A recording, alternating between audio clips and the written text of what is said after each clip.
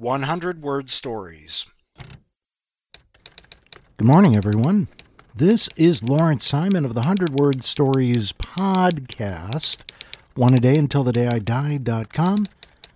It's Sunday and time for the weekly challenge, where I post a topic and you come up with the stories. The topic for this week was bee. We got quite a few stories in for this topic, so I'll go ahead and share them with you and return when all the listening is done. All right?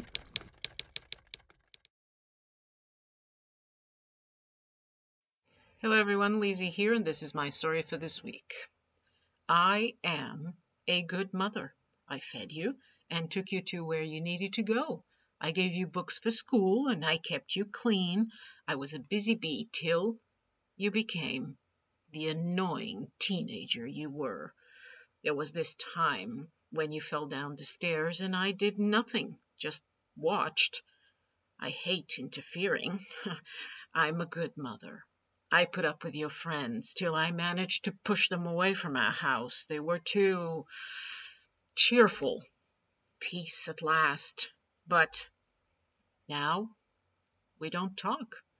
And it's all your fault. Your fault. And this is my story for this week. Drop on my blog at lizziegoodcoff.blogspot.com. And I'll talk to you next week. Stay safe. Bye-bye.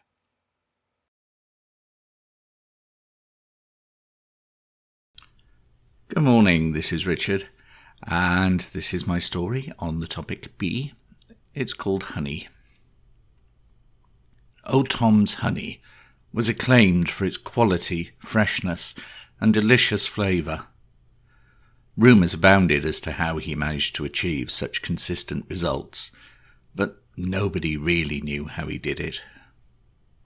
So, I was recruited to infiltrate his farm, on the pretense of an apprenticeship, to learn his secrets at first hand. Although, I'll confess, I've still no idea how he did it. You see, old Tom could speak bee. He'd converse with them on the phone, and they'd tell him the perfect time for harvesting.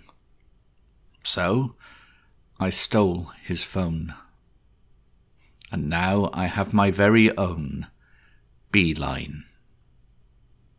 I'm really sorry about that pun, but it can't be helped. Anyway, until next time, goodbye.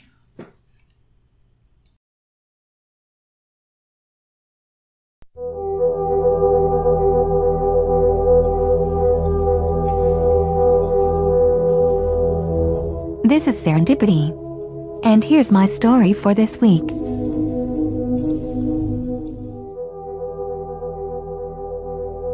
They call me the Queen Bee because I've modeled my dominion on the principle of the bee hive.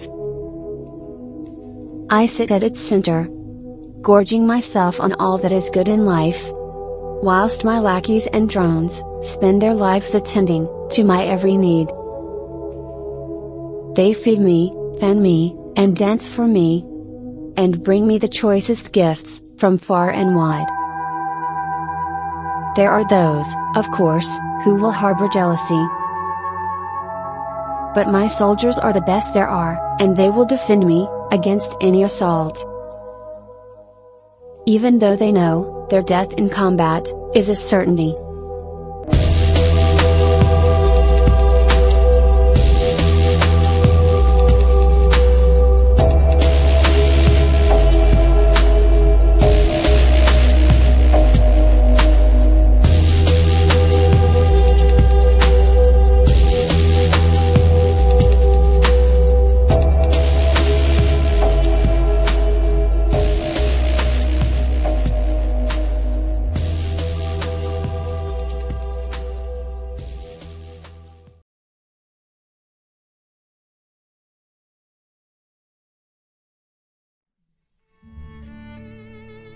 Hello, night people. Tom here. And as you know, problems have a tendency to compound themselves. Last week, I totally failed to include any of the prompts. Oh, well, I got around to it. So, tonight, In continuation of this story, what could possibly go wrong? 16? Here it is. Molly gave a glance at the captain that spoke volumes. Ford noted a tiny motion in the captain's hand as he moved from his pint glass towards his belt. Not good, thought Ford, trying to untangle limbs to get a grip on his watch stem. It was time to get out of Dodge, most likely with Molly in tow. In the middle of the slow-motion duel, Molly dryly added the accelerant. "You're the bee's knees, dearie." Now it was a race between the dagger and the watch. It would have been a tie, but for the thickening blue liquid. And that's it for this week. Good night, America, wherever you are.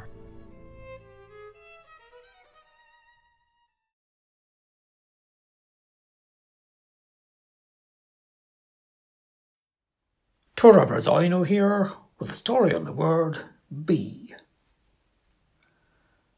There's a problem with bees dying off. Everything gets blamed. Persistent insecticides, microplastics, endocrine disruptors, global warming, but no one really knows why. People say, be the change you want to see in the world. But I think we should try genetic engineering and change the bee we want to see in the world. But we'd have to choose the right strain to experiment on. We first need to see the bee we want to change in the world. And we'd have to get the public on board. They have to see the change we want to be in the world.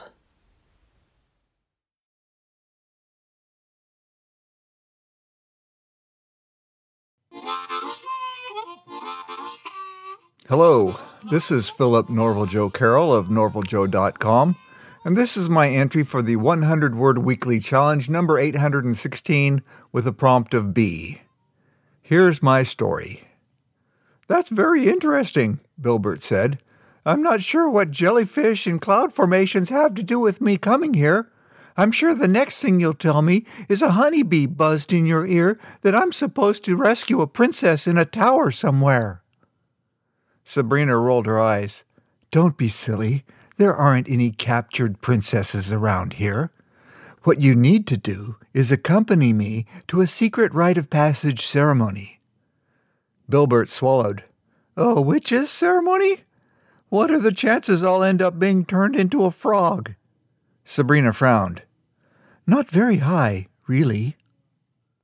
Thanks for listening, and we'll see you next week.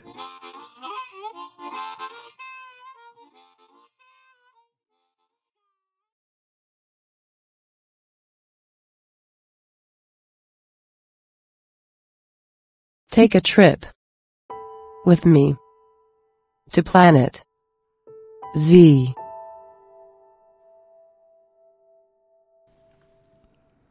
Wendy was busy as a bee, her parents said, but she was nasty as a wasp. From dawn to dusk, beating up her classmates for lunch money and homework. Quizzes and tests all done for her by others.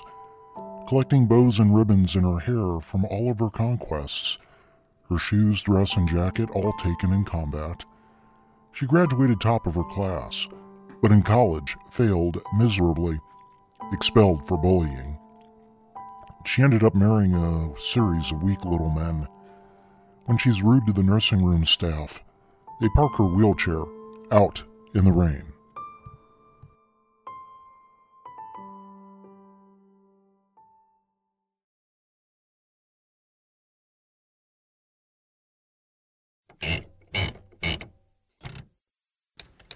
And there you have it, a whole bunch of 100-word stories on the topic of bee.